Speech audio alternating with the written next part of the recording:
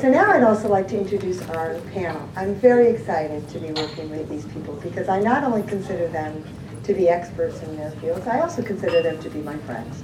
And so I was really, I'm very proud to work with them on this panel. So let's start with Harriet Barnett from Manhattan, and Vicki Mike from recently retired from New Hartford, from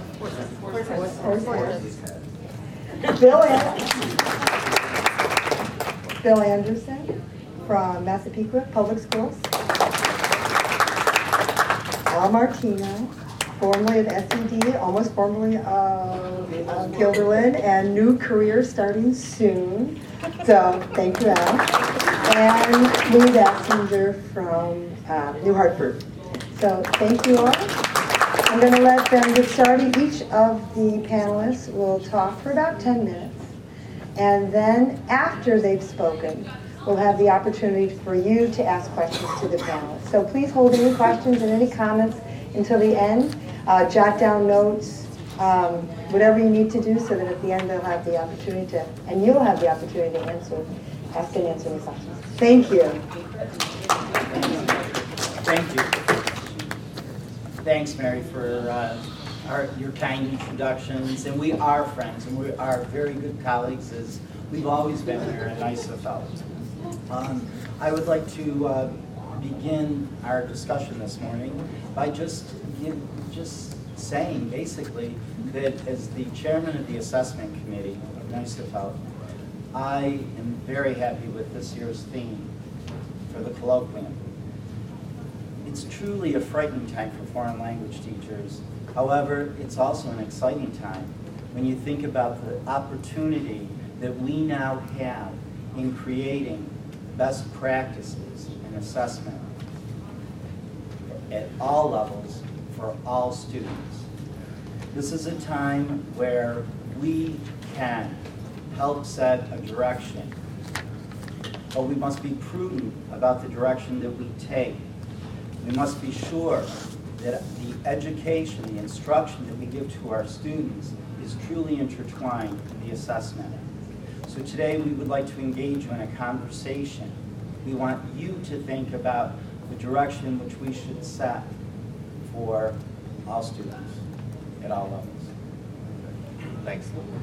In my perspective, as you know, I worked at State Ed for a number of years, and part of my job was actually involved in the assessment office. So I had responsibilities that included not only curriculum development, but also test development.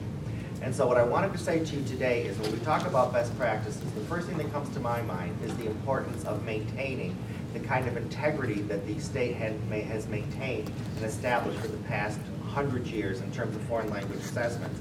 During the 1980s, there was a big renovation in this culture with regards to communicative language teaching, which was really came out of the German model at that time and was brought over here by a series by Wolfgang Schnitzel.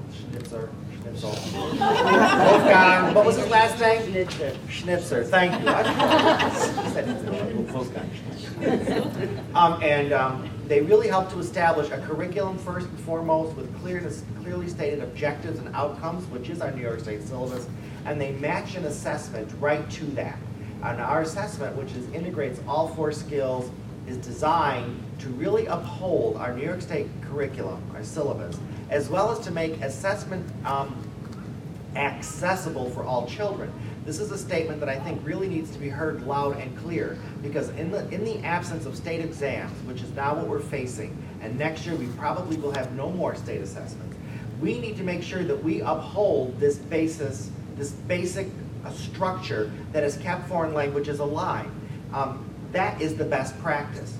All 4 skills clearly integrated. Outcomes are clearly stated. We know what we need to do in the classroom to get kids to use and apply language. The concern we need to keep foremost in our minds is that if you decide at a local level to start to morph that, you are hence changing the entire structure of New York State foreign language education. And you run the risk of systematically excluding certain children from having success on those exams. So please keep that in mind. our exams are solid. I think they're a fantastic model for us to use. I think that they withstood the test of time. They're well constructed. When they are done correctly at State Ed, there are 13 steps in the process to get from beginning to end. They are reviewed by everybody, including your district superintendents, as well as your peers, before they get to the table. So these exams are very closely monitored. Testing is done. The items are scrutinized. I mean, even as of 2 days ago, I was called, and we talked about an exam question to make sure that it was appropriate, making sure that the wording on there was okay. So, you know, when we talk about best practices, I think it's easy for us. We have a best practice in place. It's there. Let's try not to lose it. It really helps to solidify the field.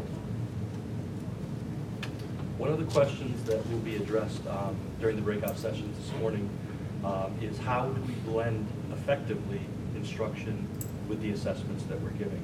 And as teachers, it's incumbent upon us to design instruction that pairs the overarching summative assessments and with parallel formative assessments. And that's not to say we should teach to the test, but rather we should assess throughout the year those skills in which students will demonstrate their proficiency at the end of the year. One important component of designing this formative assessment is collaboration. Teachers need to work with one another to align their methods of assessment. This tends to be an easier process in larger districts. In my district, for example, we have created common quarterly assessments for 7th and 8th grade. Teachers work together at the beginning of the marking period to map out the quarter. They decide what topics and skills will be covered and then create an exam. Each teacher creates a component of the exam which mirrors the structure of the Checkpoint 8 proficiency exam. After it is completed, they review it, they edit the exam where necessary, and we've found that these formative assessments not only prepare students for the Checkpoint 8 summative assessment, but it also facilitates the alignment of the teacher's scope and sequence of the curriculum. Now, again, in my district, you know, of 8,000 students, this is a bit easier to tackle, but it's no less important in smaller districts with single teachers.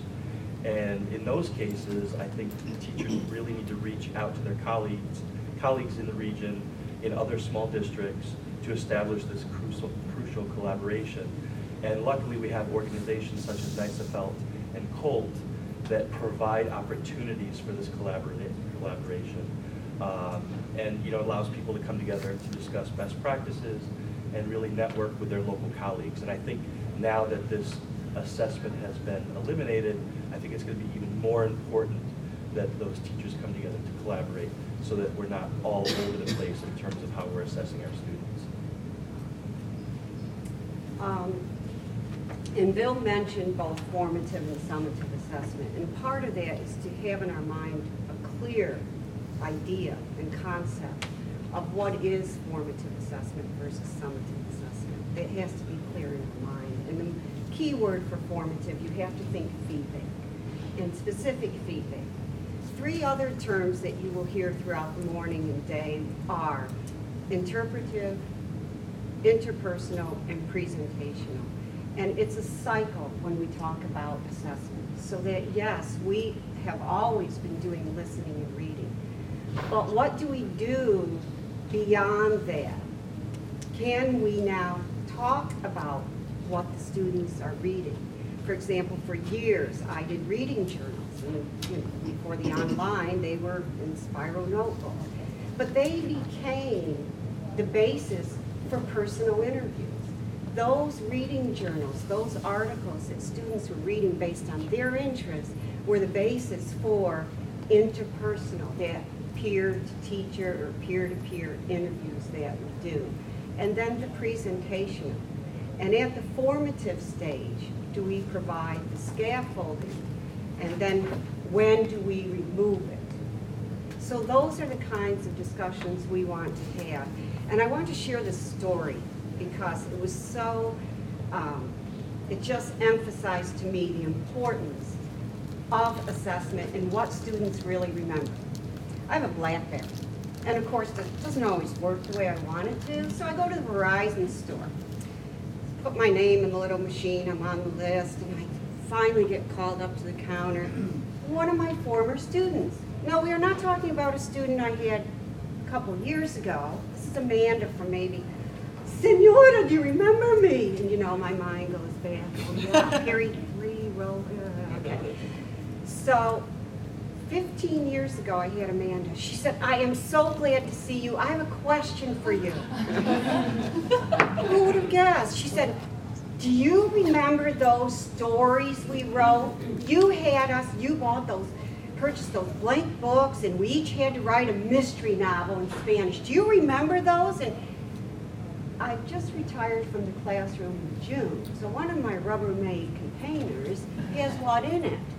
You know, I'm just one of those that just can't throw out student project things, right? So I'm thinking, oh my God, I just recently saw those blank books, you know? Well, I was wondering if you still have mine. And I'm like, oh, Amanda, you know, I'd have to go look in my basement. But the point of the story is, Amanda didn't ask me, do you still have that Chapter 5 unit test with multiple choice on it? That's not what she remembered. She didn't say, do you remember what I got on the Regents exam? She didn't. Not that those aren't important, but it just shows that these, when we talk about assessments, these authentic assessments, these personalized performance assessments that integrate the skills, because these mystery novels they wrote were based on literature we had done in class, they were based on listening, they were based on other readings. Yes, they were based on grammar. They had to have certain tenses included in these mystery novels. But what she remembered is she wrote a book in Spanish. That's what she remembered. And I think that's crucial when we talk about assessments, whether they're formative, whether they're summative. They need to be performance-based. They need to be interpretive, interpersonal, and presentation. You know, I'm going to pick up on what Vicki has said because of the fact that some of us really have no idea of what she's talking about, but we all do. These are the new guidelines that ACTFL has set for us, and what they have based their 5 C's on, from which New York State takes, and we create our 2 C's for our curriculum. So it's really imperative that everybody goes and tries to find out and understand what interpretive, interpersonal, and presentational is. Yesterday, I gave a pre-conference about assessment beyond Checkpoint B, something that we always look for from the state to do for us, and we know now that they're never going to do that for us. It was on Al's list. Seriously, it was. Too many vacation days. But anyway, same difference. So, when I said to you at the beginning, it is an exciting time for us. It is definitely a threatening time for us. We all know that without state assessments, we're looking at downsizing. However, we should also take this opportunity to expand and go beyond. But what Al said is fundamental. We need to make sure that we keep what we have worked so hard to establish. And when we look at that examination, it has interpersonal, it has presentational, and it does definitely have interpretive on it. So make sure that we maintain that, and no matter how we set up. Bill's saying to you that his district is a large enough district to create this quality examination within house. But we can look to consortiums, school districts working together. Awesome.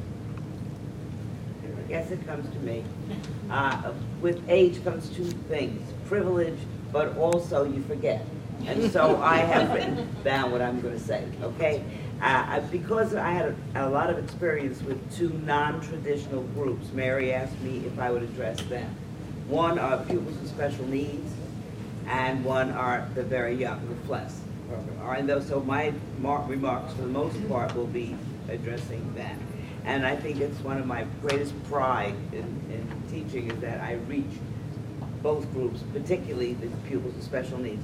Just remember one thing, you know, we're facing a time of, and this wasn't even on here, we're facing a time of job losses and cutbacks. I come from the time when we did not have early language programs, and we did not include all students. They were called, quote, not foreign language material. A pretty disgusting phrase, but that's what was said. And you know what? Half of this room would be gone if we ever go back to that. So no matter what, we're gonna succeed with that. All right, so I'm gonna give you some essentials that I saw for success and that I really consider best practices because they work. I was allowed to experiment a lot, and that was a wonderful thing, really. Number one, I think you have to know and believe in your students and be aware of their fears, their interests, their skills, their knowledge, their strengths, their weaknesses, and their general characteristics of their age group when you're doing your planning. For example, you're not going to believe this, but pupils with special needs are the most sensitive students you'll ever encounter. When I go to schools, I'm always hearing this one's a pain in the neck, and this one acts out, and this one that. No, well, they're doing it not because they're bad. They're doing it because they feel unhappy about what they think they might be able to do. It's easy for me to say this because I was among that rank of students. I failed when I started, and because the teacher assumed knowledge I didn't have and went on with teaching, and I don't know where she was. Just the way you said you might not know what Vicky's talking about, but we better know what you're talking about because that's really the language used. Okay. They very often choose to act out. Studies have shown that if I act bad, I have control about what I do. I feel, but if I can't succeed in what's going on in class, I don't have control over that. So I'd rather get my bad mark because I've chosen to be bad. So, but I can tell you one thing, the other happens if they see that you believe in them, you understand where they're coming from, the bad goes away. I don't think anybody gets up in the morning and says, I'm going to go and to give my language teacher hell today and get an F. You know, it happens for a reason. You know, and I know, and as I say, I was there. All right, now here I am. You see, I've already gone. I write these things down, but I don't know why I do it. All right. You have to be very sure of your goals, what you want them to know and be able to do. It's that be able to do that makes the difference. It was always to know for no purpose. The pupils with special needs tend to be the most pragmatic learners. They want to know, how can they use what they're doing? Of course, all students do, but these must. I'll never forget a student, a tough student. It was hard for him. But he came in one day, he was like another person because his dad was working with a lot of people who were speaking Spanish, and he went to work with his dad over the weekend, and he was able to communicate. I had the best student, he couldn't get enough after that. I think we should forget about accuracy in the beginning. Accuracy grows with the use of the language. Accuracy is never going to come through fear, like I better get it right. Do you know which students used to go to Europe and never open their mouths? Not the special needs or the poor students, the very good students, because it said Sarah or Star, it's a predator or imperfect, I better shut my mouth. Others did what we do today, they plunged in. I haven't said one thing I wrote in writing. People who know me, that's great. I can't have it. All right. The other essential is I don't know why I do it, is to teach in chunks so that you know what you're teaching, break it down into smaller units, and sort of assess as you go along to see that the students are getting those smaller units before you go on in this whole progress. Because if your student's here and you're there, there's no meeting of the mind. And the dumbest thing a teacher can say is, there anyone who doesn't understand? Right? Yeah, they don't even know they don't understand. So, I mean, I didn't know I didn't understand when I was younger. What I didn't know was what's a verb. I didn't know what a subject was, and that's all the teacher talked about. She could have gone on whatever. And then we got to the preterite tense. Tense? My goodness, I don't know what a verb is, but I know what a tense is. Really. Anyway, Assessment is really important. It's necessary, and it's difficult for FLES, and it's difficult for pupils with special needs. Really, it's difficult for you to create and for them to have. Dealing with FLES, you have to realize FLES is a non-mandated subject. And we've got to show, you know, very often FLES teachers have to show their foreign language colleagues in the middle and high school. I go to a lot of schools, and they always want lists of the words they know. And my answer is they don't know words, but they know how to buy a ticket, they know how to do this, they know how to do that. So clearly they're knowing something in order to be able to do it. But you've got to have more than teacher observation. That used to be sort of the big thing, and it still is in plus teacher observation. When you do your teacher observation, then make a checklist of what you see them do, so that when somebody is saying, do they know it, you have something to show that they know, okay? Where am I? Okay. When you are doing anything that is a subjective assessment, you really need a rubric. But a rubric is not a private thing, nor should it be a complicated thing. A rubric has to be as simple as possible so that you and the students know beforehand what it is that's expected and how are you supposed to correct the little part that that needs correction if it isn't shown somewhere that that's what it is. And everybody is doing rubrics in their head. When you're marking something that the children have written, you don't just say she wore a nice dress so she has an A on this assessment. You've looked at certain things, and a rubric is simply putting them down so that you and the student can share this and know what to do. I think you have to be careful in paper and pencil assessments with pupils with special needs. You give them instructions sometimes in English, and they can't read.